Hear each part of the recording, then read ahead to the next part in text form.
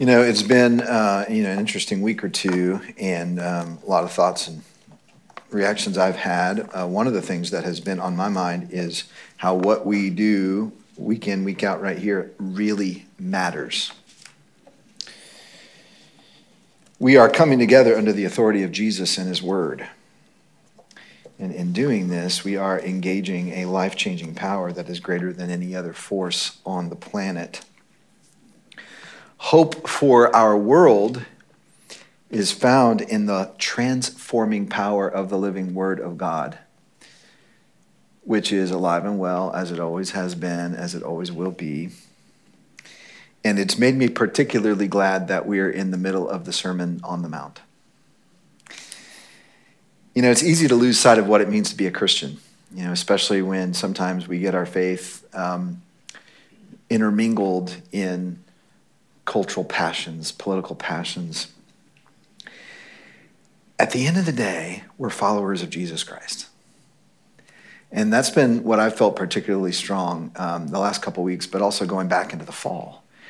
My allegiance is to a single individual who walked this earth and died, was resurrected, is still alive today, whose spirit lives in me through my faith in his work and his death for me. And if you think about what it means to be a Christian, you think about what it means to be a disciple of Jesus. I mean, it was as simple as Jesus calling these men and women around him, and they began following him around. And what that meant in their context was a little different than what it means for us today, in the sense that we can't literally follow him from town to town. But here's what it meant in their context that it does also mean for us and ours. What Jesus said they believed. What Jesus commanded, they obeyed. And what Jesus did, they did. Imperfectly, of course. And you see these lives of these disciples, messy, and, they're 1 minute, they're following him in an incredible way, and the next minute, they're just like, you forget whose you are. But this is the path of life that Jesus has called us to. And so 2,000 years later, here we are also now following Jesus, claiming to be disciples and followers of Jesus Christ. And really what the Sermon on the Mount is it's kind of the Magna Carta of Christian faith. It's the words of Jesus saying, here's what the upside down world looks like. Here's the upside down path that I'm calling you to, which is where we get all this image of upside down. Because what Jesus is saying is, you think life is an upward trajectory of get more and enjoy more, and you're trying to get to this place where you've got it all together. And he said, no, life is a downward trajectory of giving yourself away more and more and more that has a resurrection on the other side of death. Literal death, yes, but also resurrection life in the hundreds of thousands of little deaths along the way to your literal death. So think about Jesus. He started off with big crowds, and then they thinned out, and they rejected him, and they mocked him, and they put him on the cross. And when his life came to an end, nobody was there except his mom and his best friend. That was the downward trajectory of Jesus Christ. And he says, come and follow me on this path. And so do you actually believe that the path of Jesus is the path of life? Jesus said through the sermon, let me show you a way of living that will seem completely upside down and illogical, but it is what you were created for. It is actually the path of flourishing. And so to that end, Lloyd said it really well yesterday. I thought he had it, last week. He had an insight that I thought was really helpful. He said the Sermon on the Mount runs on two rails. Like think about two rails of a railroad. The kingdom of God and the heart of man. And I think those two rails come together actually pretty well in one of the hardest verses of the sermon, with his, I'll put this on the screen, Matthew 5:20. This is not today's text. We'll get to it. But Matthew 5:20. Ooh, I need to hit my button right there. There it is. Okay. For I tell you, unless your righteousness exceeds that of the scribes and Pharisees, you will never enter the kingdom of heaven. And so you should be feeling this sense of like, the scribes and Pharisees, although, they didn't have it all together, they looked better on the outside than I ever could. And you would be right about that. And that's what Jesus' audience would have felt too. But then Jesus is essentially saying, it's actually kind of like an iceberg, that the righteousness of the scribes and Pharisees is external only. They really only care about looking good on the outside and doing all this righteous deeds. God sees what's below the waterline of the iceberg as well as what's above. And the 90% of your true self, right, is what's below the waterline. We talk about the whole heart here at Fellowship, but what's below the waterline that no one can see are the motivations of your heart, the intentions. The question is not just what you do that may be good, but why you do those things. That has to be transformed. That has to be purified. And at some point you just say, well, where's my hope? I can't even do what's right, much less do it for the right reasons. And that's the place when you're ready to follow Jesus.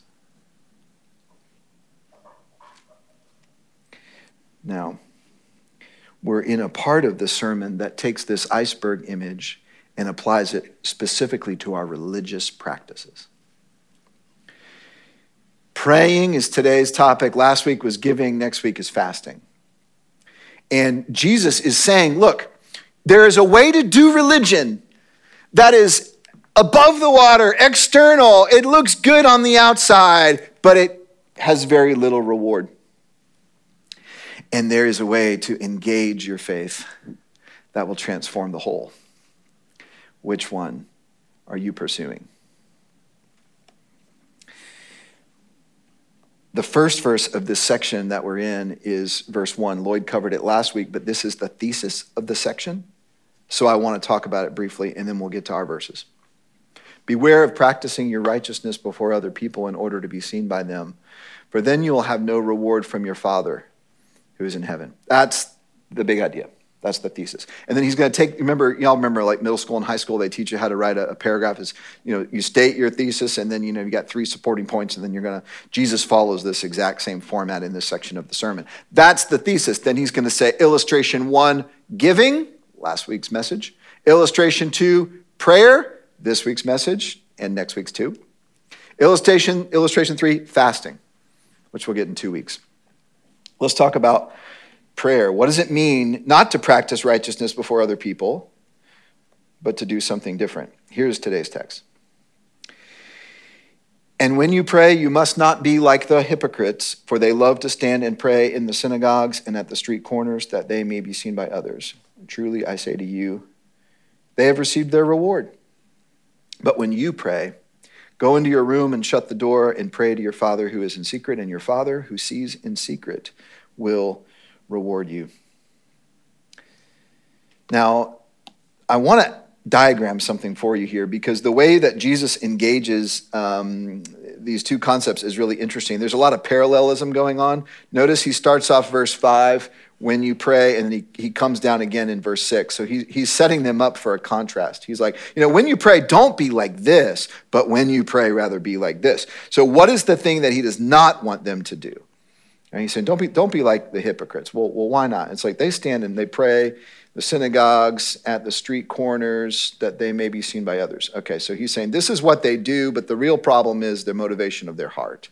He's saying, instead, here's what I want you to do. So here's the contrast. Go in your room, shut the door, pray to your Father in secret. That is the contrast of the behavior and the heart.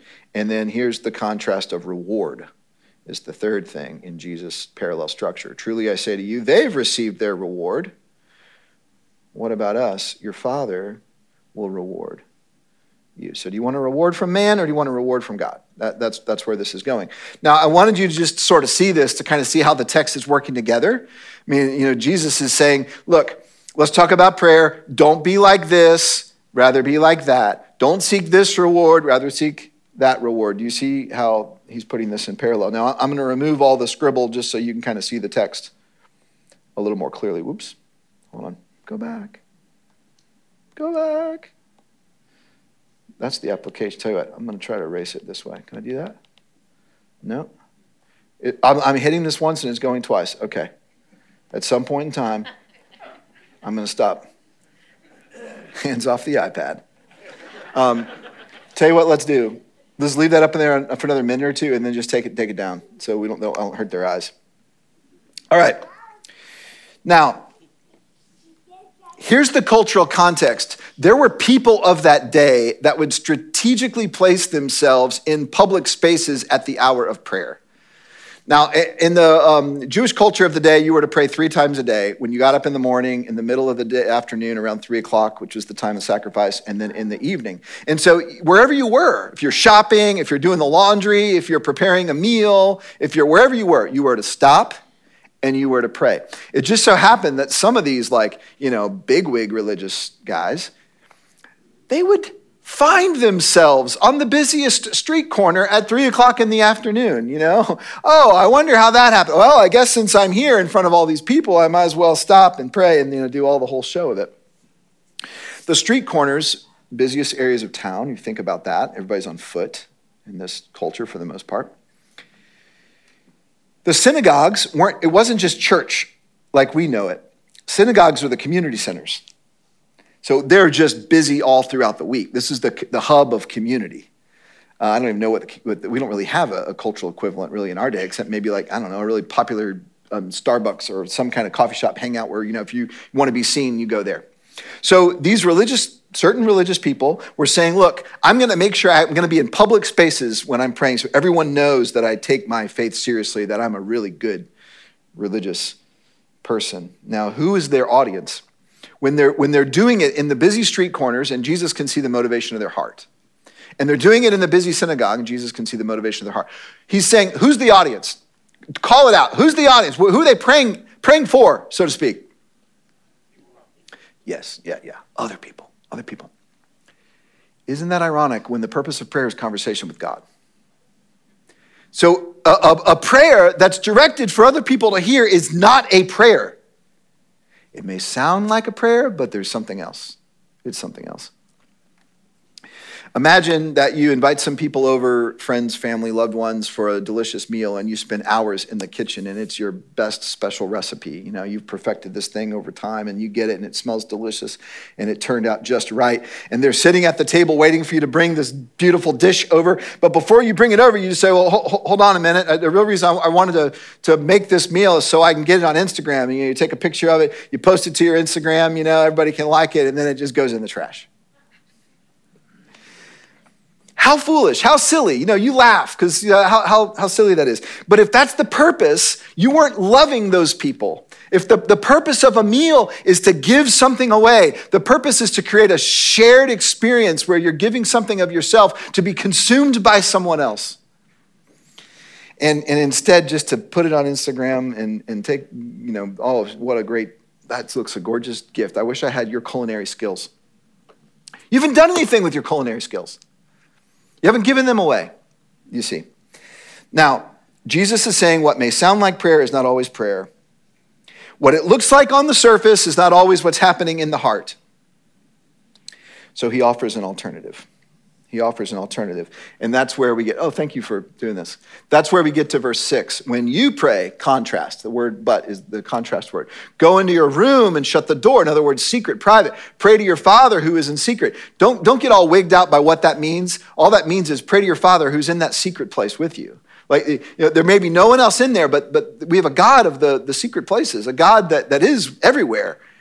Pray to your Father who is in that secret place with you, and your Father who sees what is done in secret will reward you. Who is the audience when you're praying in a room by yourself? God. And only God. I think Jesus is saying if you can reduce it down to an audience of one, it removes the conflict of motivation in your heart. Does this mean, by the way, that we should never pray ever in front of other people? By no means. Jesus did that often. I certainly hope it doesn't mean that because I've already done that at least once this morning. I'm going to do it again. That's not the point. The point is you can pray in a way that you're talking to God and other people are listening, but it's really easy to those words to be directed for other people, to impress other people, than it is. not many people like praying in public. I see this in our small group. Jody and I lead a fellowship group, and some of our fellowship group members are here, so I won't make eye contact at this moment. But we don't just randomly call on people to pray because, we've gotten feedback that's just I will join your group as long as you never call on me to pray. Because a lot of people are uncomfortable praying in public. And honestly, when you pray in public, it is hard to be talking to God. And not just being worried about what you're saying and is it coming out right and am I sounding like an idiot? So Jesus is saying, put the training wheels on, go in the closet, learn to pray in the closet. That's how you're going to learn to pray. And then once you've got that down, if you can keep your focus on God, absolutely. Encourage others, pray together, do all these things that Jesus did in his own ministry too. Here's how I said that in the first service, not Andrew Peterson, Eugene Peterson. Andrew Peterson, musician, Eugene Peterson, Bible translator. Eugene Peterson wrote The Message, a paraphrase of the Bible. Here's how he paraphrased verse 6. Find a quiet, secluded place so you won't be tempted to role play before God. Just be there as simply and honestly as you can manage. The focus will shift from you to God, and you will begin to sense his grace. If the substance of prayer is talking to God, then talk to him directly, him. Be with him. That's what Jesus is saying. And all this other nonsense, if your heart is in the wrong place, it's not prayer at all. And he's saying there is a reward attached to that nonsense. The reward is people will think you're good at spiritual stuff. Big deal. People think you're spiritual. Big deal. Big deal. That's what Jesus is saying. He's like, they've received their reward. People think they're great. Whatever satisfaction they can get out of that, that's theirs. But you should seek a different reward. By the way, in Peterson's words here, don't be tempted to role play before God. I was just a little bit slayed by that this week. And here's the thought that came to my mind. It's I don't know if I've ever been caught on a street corner praying ostentatiously for people to see. I doubt anybody in this room really has ever been. Maybe you can't identify with the scribes and Pharisees in this context, but how many of us are mostly just role playing our faith? In a culture like ours, Williamson County, where a lot of people go to church and just about everybody kind of looks pretty good and kind of has it all together, and there's a lot more of the iceberg going on underneath. How many of us are actually really mostly role-playing our faith? And that's where Jesus is going with all this. You can go ahead and take those verses down off the screen. Thank you. What Jesus is doing in this whole section, he's talking about three individual things: giving, prayer, fasting. But what the big topic is religion. These were the three things that the Jews of their day did that were the pillars of their religious practice. These were the three things that if you did these, you were a righteous man or woman. Jesus is pushing into the heart of religious practice, of the do's and don'ts. The best way to see this is to apply it to us. Here's a question I want you to wrestle with literally, in your own mind right now. What's your motivation behind your religion? In other words, what are you trying to accomplish with all the religious practice stuff you do? And some of you might be thinking, I don't do any religion. I do relationship, okay? Good for you, and that's the heart of this passage. But I just want to talk about your religious practices because you're here or you're watching online. Therefore, you're a churchgoer. I'm guessing you pray, at least from time to time, so you are a prayer. Maybe you serve in one of our ministries or in another ministry in the area, so you're a server. Most of you give to our church, to Global Offering or other ministries, so you're a giver. You probably read your Bible, at least on occasion, if not regularly, so you're a Bible reader. Maybe you're also a journaler. Maybe you're a small group member. Maybe you're a Bible study leader. Maybe you're a Instagram scripture poster.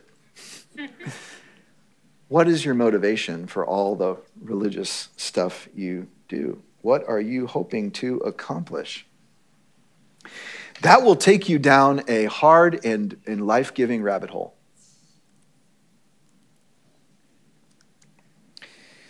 Religion as it's typically conceived, is a combination of beliefs and behaviors people engage as a part of their quest for the good life. So the motivation of religion is usually either to earn God's approval or to look or feel like a better person, or to have a sense of hope about things. Or maybe because your kids need it, so you're here with them. Or maybe your wife really wants you to come and engage this stuff, so you do. Or maybe just to sort of pacify feelings of guilt that you have inside of yourself. Or maybe to kind of desperately reach out and sort of find something that's missing in your life. Or maybe you think you just got to earn eternal life somehow. Or maybe all these different motivations that may be in our hearts, and we're sitting in the same room this morning. The default motivation of nearly all religious practice is to seek a reward. That's why you do what you do, to seek a reward. Surprisingly, Jesus does not completely deconstruct that. Notice he does not say anywhere in this section, don't do religious things to seek a reward. Instead, just do them completely altruistically. That is not his message.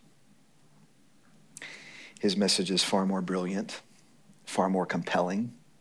He knows the human heart. He created the human heart. So he's saying, seek a reward, just make sure it's the right reward. The true reward, you see, is not let me feel better about myself. Let me try to make my family work better. Let me try to impress my wife, her thinking I'm a spiritual person. Let me try to attain eternal life, as if you could attain eternal life. The true reward is none of those things. The reward you should be seeking is God himself. What you most need is found only in him.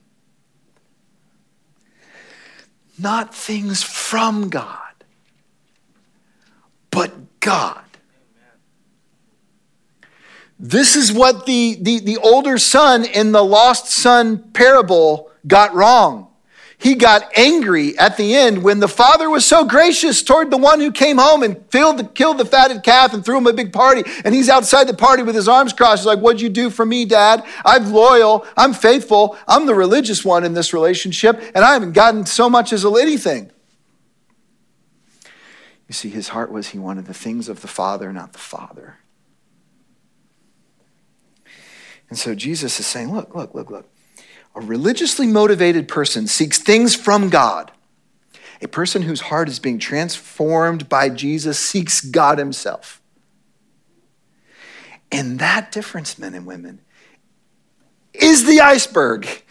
Like, that difference is massive. And so then you peer into your own heart. I'm picturing below my waterline, and I'm like, oh my God, my Lord, have mercy on me, because I don't desire you like I should.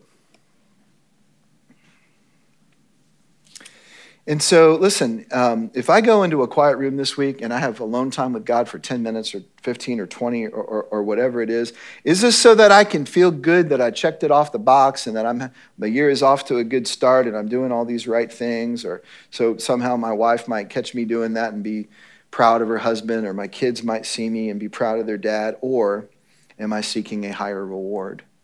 Let me tell you something. What reward do you get from 10 minutes of praying in a secret place?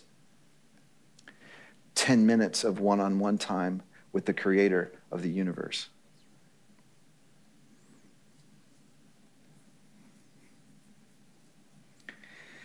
So I think this essentially boils down to, what do you want? What do you really want? Because what you most want is what you will seek. And what you will seek is usually what you will find. What do you most want? Do you want God, or are you practicing your righteousness for some kind of lesser reward? And guys, this slayed me. I want to tell you this because I want to encourage you that here I am. I'm a pastor who's wrestling with these things, and I want to encourage you to wrestle with them too. And some of you are so much further along than I am. But to truly hear the words of the sermon, you have to let them kind of do their work inside of you.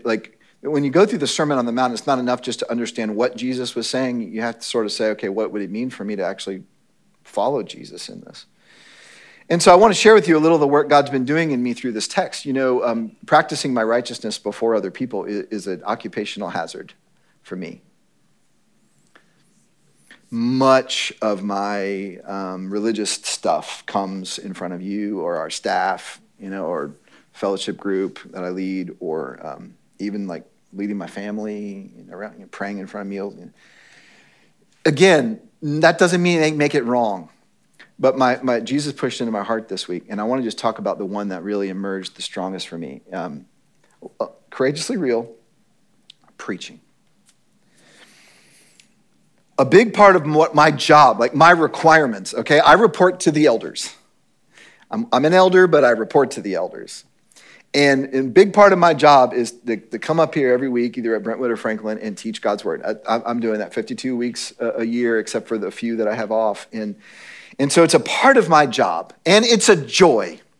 Here's the thing. When I come up here and my motivation is God's glory and love for you, it is a joy like I can't even put words to it. But here's my confession. Oftentimes, I care more about what you think than I do about God. That's just true. It is really easy for me to write a doctrinally sound, well-constructed sermon. I've learned how to do that. And it's really easy for me to deliver it in a way that has, vocal variety and eye contact and energy and passion and these kinds of things. What is not so easy for me to do is to try to disappear as I preach. And for it actually to be about God's glory and love for you and serve you a meal, not post it to my Instagram.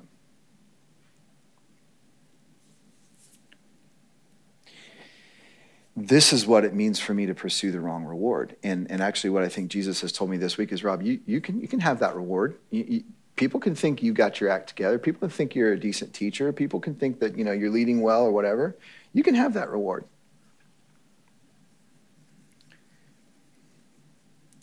That is not the reward, that is life. So here's what I want to encourage you. As I was able to identify some of that in my heart this week, I was able to take it to Jesus, and repentance is always beautiful. And here's the reality, guys. Motives are always going to be squishy. My motives are always a mixed bag. I don't know that I have ever done anything out of 100% pure motive in my entire life. Until my sanctification is complete at Jesus' return, I don't know that will ever be the case. But I'll tell you what is growth. Having my eyes opened and repenting to the sin that Jesus reveals to me. Once you can identify, and I want to encourage you to do this week, seriously, because once you can identify what's not right in your own heart, you can humbly bring those things to Jesus. And there you will always be met with open arms, because Jesus said, I've not come for the righteous, but the sinners. And when I hear that, when I'm thinking rightly, guys, well, I'm thinking, I want Jesus. I'm a sinner. I am not righteous. If it means you came for the sinner, then I am one of them. Come for me, Jesus. He has come for me. The things that Jesus came for are the most broken parts of me, which in my case are mostly below the waterline of my life. That's what's fractured and fragmented the most. So Jesus, come in and heal those things. And so this is what I want to encourage you to do. So each week of the sermon, we close the sermon series. We close the message by putting an application slide on the screen, and I want to do that now. And it always has the same heading, Jesus, show us what it means to follow you, is what this says. And I want to read this. There it is. Number 1, schedule a time this week to meet with God in a secret place. One of the best things about this particular text is you can literally apply it. do exactly what Jesus said to do. If you're a follower of Jesus, why would you not this week say, I'm going to practice this? I'm going to put the training wheels on. I'm going to go in a quiet, secret place somewhere with the door closed where there's just no one but me and God, and I'm going to spend one-on-one time with the creator of the universe. Put it on your calendar. Prioritize this. I'm really serious. And then number 2, when you're in that space and in your prayer time, maybe this is a good question to ask God, would you deepen my desire to be with you this year? Because here's the reality. Once you see that all your motives are for other things, it's just like the reality. You might be like, honest, if someone gave me truth serum, the honest reality is I'm doing the church thing, I'm doing the Christian thing, but I don't know that I really desire God. Have you ever asked him, God, I need to desire you more. I don't, and I need to pray this prayer because it's wrong in my heart. And again, I'm telling you guys, when you come to God with humility, he always responds with grace. Always, always. This is how we can follow Jesus this week. I want to invite you now to take out the communion elements that you picked up on your way in. I hope you did. If not, don't be shy to just go back and grab one right now if you missed it. This is what we do as followers of Jesus. So I want to invite you, if you are a follower of Jesus, if you've put your trust in Jesus Christ, I want to invite you to go ahead and open this up, and I'm going to lead us through it together and get the bread ready. You might even want to go ahead and crack open just a little bit the juice part, because sometimes that's tricky. Have that ready, and as you're doing that, let me just say a couple things. Each week is an opportunity for us to taste and see that the Lord is good. And so I don't know if you've noticed how our service flows. We begin with a call to worship. Brian did a great job of leading us into worship this morning. And then we sing songs, and we're going to pray, and we're going to give, and then we're going to come under the authority of God's word, and then we're going to respond. That's how the service always flows. And what strikes me every single week is that the word of God always points us to our utter need for Jesus. Because you'll encounter God's word and you'll be like, I can't do that. And yes, you're right. You cannot. You cannot. You need Jesus.